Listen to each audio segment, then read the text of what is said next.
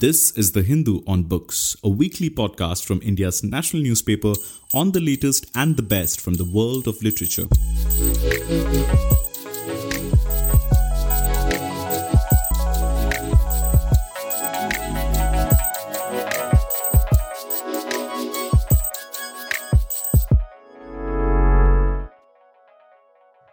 Hello and welcome to the Hindu podcast on books, a discussion with authors and their books. My name is Anuradha Raman, and today I'm going to be talking to Chinmay Tumbe, a professor at the Indian Institute of Management, Ahmedabad, about the two books that have caught everyone's attention: India Moving, A History of Migration, and The Age of Pandemics.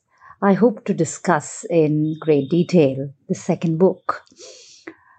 I'm also, or let us say, I've become a fan of Tumbe's writing, especially two qualities that stand out: extraordinary scholarship and research, and a slight, deft handling of grim subjects like migration and death. He doesn't throw data at me as a reader without a good story to tell.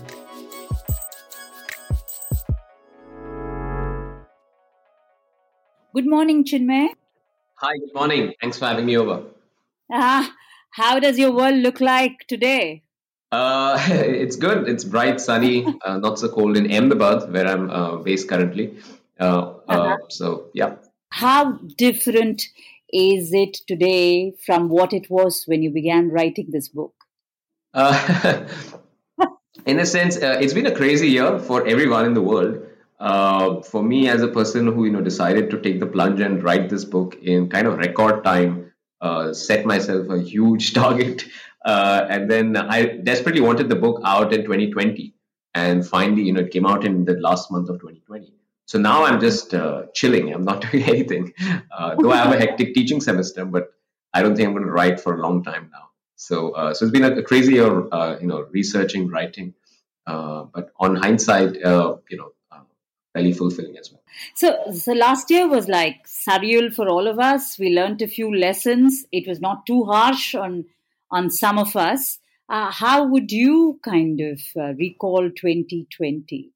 Yeah, I mean, of course, I lived a fairly privileged life. I know how bad things were outside the campus. I live on a university campus, so things are fairly fine on the campus. But since I work also on migration, the plight of migrant workers in the initial months, and then later on, of course, during the year as well, kind of tells you that the average Indian is so worse off. But for me, luckily, because I was living on the campus, not much change per se in my personal life. Though I must say that the book is dedicated to a dear friend who passed away last year because of the pandemic. And this is the librarian of IMA, Dr. Anil Kumar. And so that was a sort of a personal tragedy. And the book is, that's why it's dedicated in his name. So the book that we are going to be talking about is The Age of the Pandemics, and the book that Chinmay wrote before was called India Moving, A History of Migrations. Now, in The Age of Pandemics, you begin with a classic, let me tell you a story, when your son kind of approaches you and draws your attention to an episode in a Tintin comic book. So when he mentions influenza and you say you were surprised that at the age of 8 he was familiar with influenza. So is that what led you to telling the story to your son and to all of us? Absolutely. I think that's a nice way to put it. And the book, in fact, does start with this brief paragraph, like a conversation with my son. It happened in March last year, when I remember very distinctly, March 11th, when the WHO announced it as a pandemic. And suddenly, the lockdown started. And by March end, we were, all having conversations at home. And my son is a big Tintin fan. And, he said, tell me, have there been pandemics in the past? And I said, there was this influenza. And I had done some, very preliminary work on influenza many years back of the 1918 pandemic. And then, I thought he wouldn't know what is influenza. And then he runs and gets me this book. That's what triggered this idea that, there are these kind of, if you look hard enough, they kind of the remnants of many of those pandemics are there even in popular culture. But yet, what it also kind of triggered this thought process that we don't seem to know enough about this from the Indian context. And so there's really no book on the influenza pandemic of 1918, despite it being, India's greatest demographic shock ever. 20 million people died in the matter of a few months. And, it's really been completely wiped clean from our collective memory. And then when I started, reading more and so on, it was very clear that even plague and cholera were such important pandemics which tore through Indian subcontinent. And that sort of gave me a framing point for the book because we had three major pandemics which affected all parts of the world: cholera, plague, and influenza. And India was the most affected in all of them. And yet, when this COVID pandemic broke out in March, a lot of the stuff that was happening on social media was in the sense of, oh, India has never been the source of pandemics. Oh, India has never had pandemics in the past. It was almost as if these cholera, plague, and influenza pandemics had been forgotten. And it's not really been taught in our schools and so on. And so that really, gave the thought process. So yes, I would say it started from this, conversation, and then eventually led to a book project. What I really loved about this book is a very light touch with which you deal with such heavy subjects. Was that kind of a very cautious effort? I see that, I'm not weighed down by these pandemics, but there is an engagement nevertheless. So was there a very conscious effort made to, demystify a lot of things and make it more accessible? Absolutely. I think this comes from me being in the teaching profession. What we do is, of course, read a lot of dense material, work with a lot of dense material. I'm actually a trained economist. I work with a lot of large numbers. One of the things that goes into this book project is creating a very morbid sort of, mortality statistical database of India in the 19th and early 20th century. And so, I love to run these numbers. I love to do the statistics. But at the end of the day, the idea in this book project was to tell ourselves this story of what happened between 1817 and 1920 and why some of those things are still relevant today. And so, yes, you're absolutely right. It's a very conscious decision to break down some of these big events into more accessible sort of material. And it's been very nice. My earlier book project, I should say, the teaching really helped in writing of the book. Out here, it's the converse. After the book came out, I actually now teach a course at Ahmedabad called Pandemics. And it's in a way the book which is now influencing the teaching of that course. So that's the slight difference between the two. So when you open it to discussion with your students, are there things that you feel should have been a part of the book? In the sense, have the engagements with students enriched the book? And in hindsight, do you think you could have included a lot of things?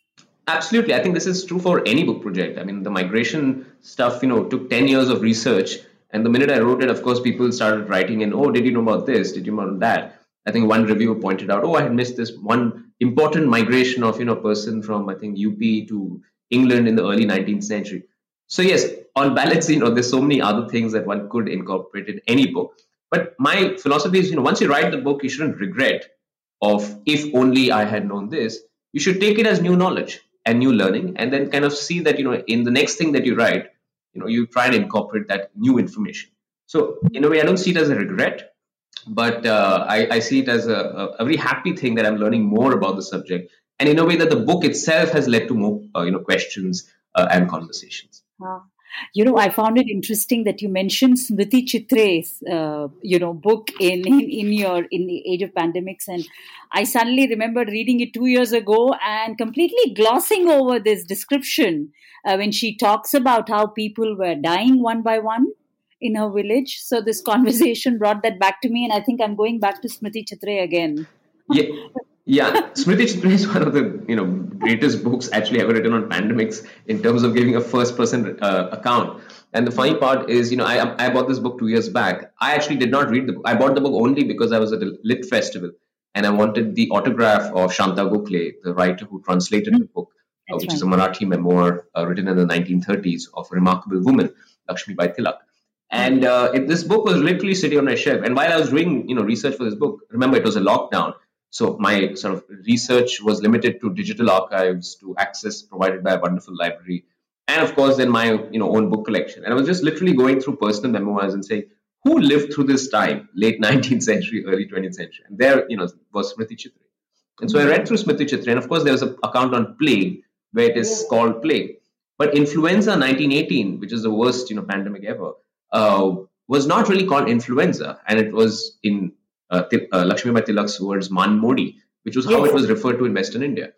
And so I wrote this to Shanta Gokhale recently, saying, you know what, you've done a great service by translating this book, and Manmodi is nothing but influenza. And she was delighted to know that, because for a long time she wanted to know what was Manmodi. But in the book, you don't realize that this is the great influenza pandemic of 1918. So I was happy to kind of fill in the blanks on that. So I'm going to take you a little back. Right at the beginning of your book, you mention how this book addresses the loss of memory about past pandemics. So while you were writing in the midst of a pandemic, what exactly did you mean? That they were not well chronicled, or that people had not read them, or that there was a dearth of written material about these three pandemics that you mentioned? I think obviously the cholera one and the plague one, of course, it is a fact that a lot of documentation does exist. In fact, even the British officials had reports and so on. On them, I would say it's just that we seem to have forgotten many aspects of it. I think out of the three, we have some idea of plague because, it led to the arrest of Tilak. So in our freedom movement stories, that's one anchor that is there. But how many people know that the 1857 uprising, happened on the back of a massive cholera epidemic, which broke out throughout India? And most importantly, the biggest of them all, which was, the influenza 1918, on which the British had one preliminary report. To this day, Anuradha, I have not found a single photograph of the 1918 pandemic in which 20 million Indians died. This is one of the biggest, mysteries. And one of my tasks in this and the coming years is to find visual material of this pandemic. So clearly, on 1918, there's virtually nothing written. Less than 10 research papers, and on plague and cholera, a little more. But again, let me put it this way: when the COVID pandemic happened, as I said, it seemed like this is the first time this is hit India. And of course, there were so many parallels. I had, of course, read about certain aspects of pandemics when I was doing my research on migration history. And when the migration crisis broke out, I said, hang on, people have been going through these similar policy dilemmas. Should we lock down or not? Should we quarantine or not? What do we do with migrant workers? All of this has happened before. And so when people said this was an unprecedented crisis, there was no way we could know that so many migrant workers would have to go back. I'm sorry, but all this has happened before. And so I have a section at the end called COVID-19 in the rearview mirror. And that's what I mean by, this loss of memory. I think the classic example is the migration crisis. India is probably the only country which had such a massive migration crisis. And I think that's because partly that, we didn't really think through how a strict and stringent lockdown without anything for migrant workers would sort of pan out. And so that's definitely one of the big learnings from past pandemics, is that any planning. So if you decide to lock down and for whatever reason say that migrants should not go back home, then you better ramp up all your relief measures to ensure that migrants have food. I was just listening to all the accounts on hunger. I mean, people went hungry for weeks, if not months, and that forced a lot of people to start walking back home. Yeah. So clearly, that part was a big disaster. I mean, I think you have to acknowledge it as that. Of course, on balance, we've not had as many deaths per capita than all those terrible pandemics of the past. But then so has most countries of the world actually. So this is now, if you look on kind of the last 1 year's experience, this is a pandemic which has had a much larger economic shock than a demographic shock in comparison to past pandemics. I think there are many good things that the government did. At least the government of India did not diss the science behind the pandemic, unlike, say, Brazil, unlike US. But there are, I think, also some learnings. Not many countries saw a migration crisis. We did. So that's one of the sort of negative aspects of our handling of the crisis. When we witness this extraordinary migration of urban labor, it is a point that you have addressed, that it is perhaps a good idea to let them go back to the villages to decongest the cities. That it's a point that you make, actually. So in a sense, you do say that their moving back to the villages was perhaps not a bad idea. Is that what you were trying to say? Absolutely. I wrote an op-ed piece on 26th March. This is 2 days after the lockdown, saying pretty much the same thing, that is, let the migrants go back home. And that's exactly what happened 2 months later. They were forced. Remember, they were forced to start the Shramik trains because it reached breaking point. They didn't start the Shramik trains because they had planned it out as such. It was, on the massive protests that were happening in Surat, Delhi, Mumbai. It reached breaking point, and they said, okay, let's go. And that's what I pointed out on March 26th, that, let them go now, precisely where infection rates are very low. The concern, of course, was that the virus would spread. But that concern was there in May as well, right? And so, it would have been, I think, better if, we let the migrants go first up. In fact, now, of course, there's a lot of uncertainty about the disease in March. Now, of course, on hindsight, we do know that this disease is disproportionately an urban disease, which means the density of urban areas was clearly an important factor. That's the one stylized fact we know about the pandemic for sure, COVID pandemic. And that is why decongestion and de-densification would have actually been a good strategy. A lot of people say, the slums, the intensity started waning and so on. Well, part of the reason is because a lot of people went back, and that's when it really started waning, the intensity. So I think there's a strong case to be made that in any future pandemic, if it is not really, in mid-March, it was the intensity was very low. Give a 1 week window. This is what the UK government did for international students. They said, we're giving you 1 week, please go home. And, this is pretty much what I think the Indian government should do in future pandemics. Chinmay, as somebody who occasionally reports, I found it extraordinarily difficult not to go out in the field to report on the pandemic, even as it engulfed us. How did you take the reader to the places you mention in the age of pandemics? There's a particular a scene of a cemetery in Kolkata. How did you manage to do that sitting in the confines of your house? Yeah, that's a very important question.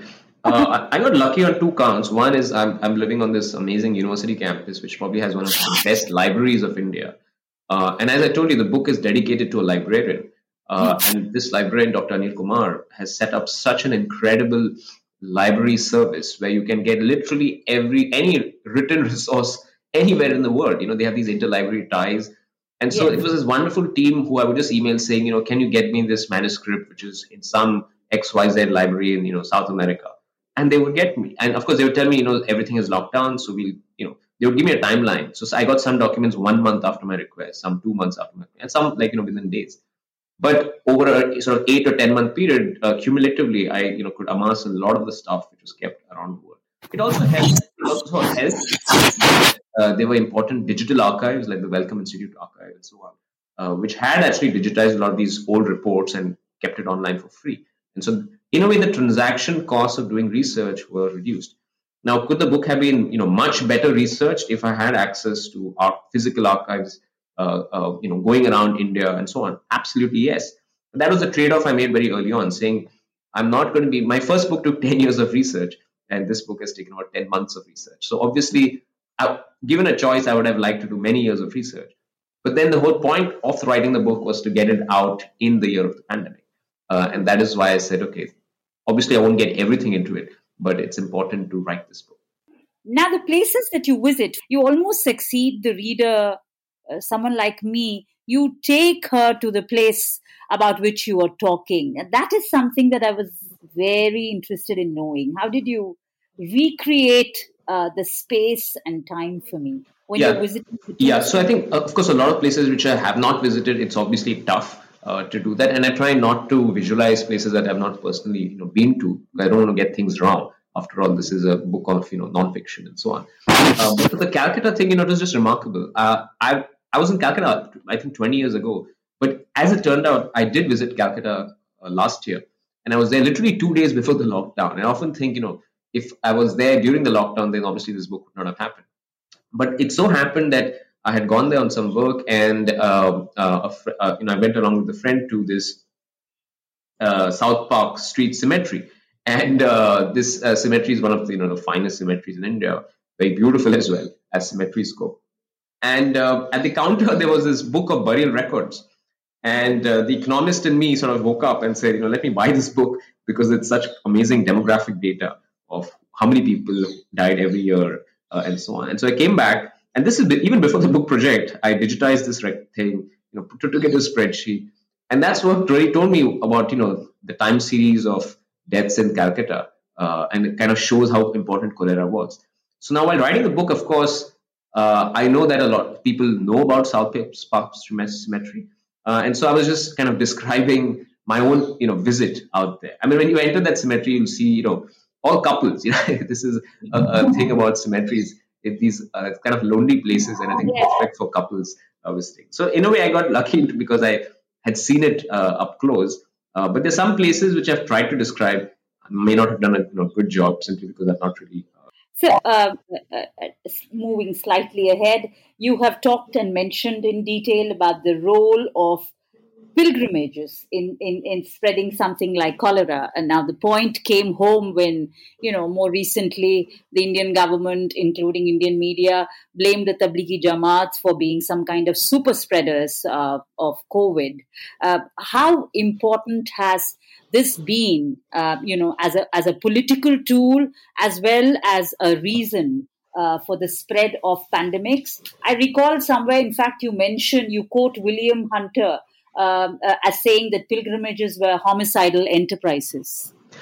Yeah, I mean, I think the pattern that you see across pandemics is that people want to find a villain, right? And find out. Think of today's pandemic. The villain, in some sense, is Wuhan and the wet markets of Wuhan, and that is considered to be the source of the pandemic. And so people are like, get your act up in order. Now, during the 19th century world, a huge part of this blame game was placed on pilgrims. Now, it's not. It is, of course, a fact that pilgrims did transmit cholera through particular practices, but they were not the only guys doing it. Right? And what's important to understand is the selective blame game. And the pilgrims were not doing this deliberately. That's the other part. And there were many ways in which the authorities could have actually just sensitized, in terms of basic practices, because these pilgrims have been going on for millennia, right? Whether it's the Mecca one or the Haridwar one. So it's not the case that, these pilgrims have always spread diseases. It just so happens that cholera is a waterborne disease. It's very amenable to pilgrim transmission through pilgrims, and the cholera strain after 1817 is particularly deadly. So there was cholera before, but it never really hurt pilgrimages that much as it started doing after 1870.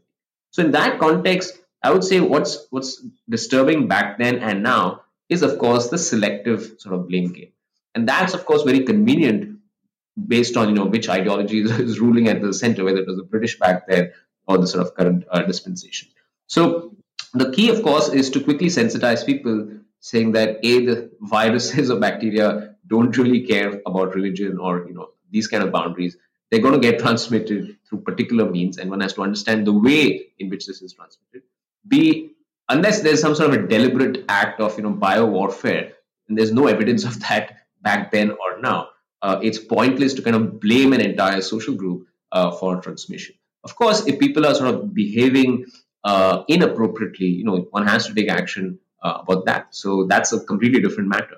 But to make scapegoating in general, whether in the Black Death of the 14th century, where Jews were targeted in Europe, whether it was pilgrims in 19th century world in India, or the Tablighi Jamaat in the COVID pandemic, it's a very unfortunate part of the pandemic, and it plays on to our own anxieties and fears that pandemics tend to hide.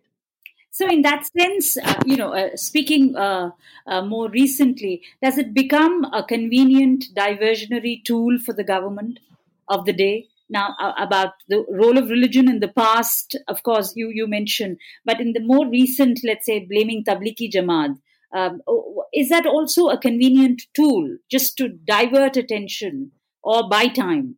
I think so. I absolutely think so. But I do think if you saw exactly what happened, the political response at various levels was relatively fairly mature. The response, unfortunately, was, I would say the political response was relatively more mature than the response of the media. I think it's really the sections of the media which amplified this to no end. Right? I think politicians very quickly came. I remember the Maharashtra chief minister very quickly coming and saying, "Look, this is the viruses don't respect religious boundaries and so on. This is just please take care of yourself." And I think the central government also very quickly came in and said similar things.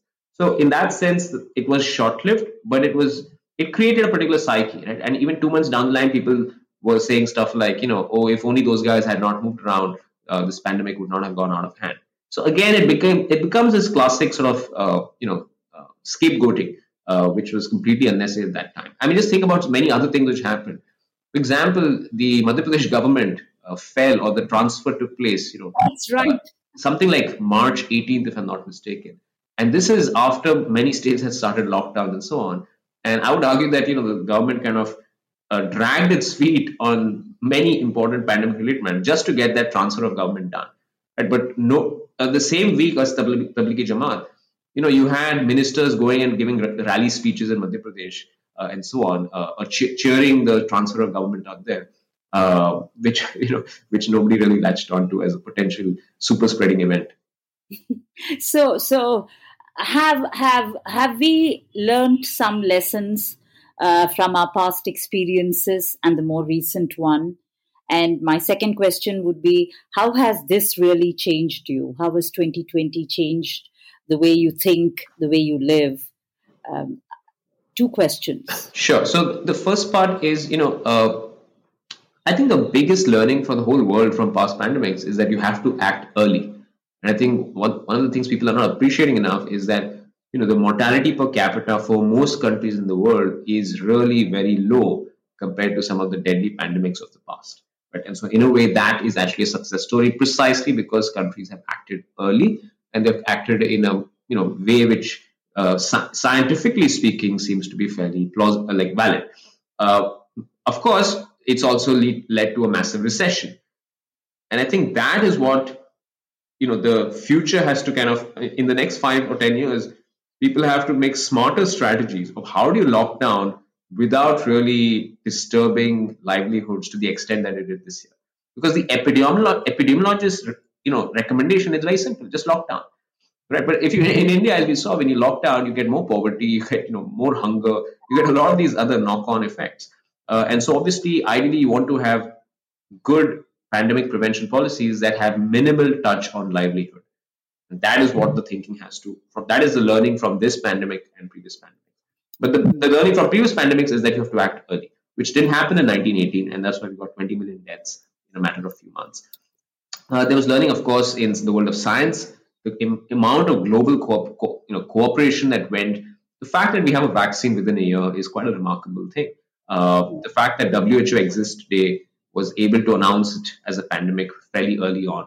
So there's, of course, a lot of things. I mean, the WHO itself as an organization traces its history to 1851, if you look at its intellectual origins. And it started to prevent cholera pandemics, and in a way, it's trying to do its best to stop pandemics even. So, of course, there is learnings from the past. And, of course, the unlearnings is that, the whole issue of scapegoating, trying to find, the Americans call it the Chinese virus, and we've seen this in the past, kind of blaming an entire disease on a particular region and so on. So I think that's how I would see that. The second question is how it's changed me. Of course, I think writing the book itself. I mean, remember, it's a book essentially on mortality, right? It's a book on so many deaths, and so it was not a very pleasant task.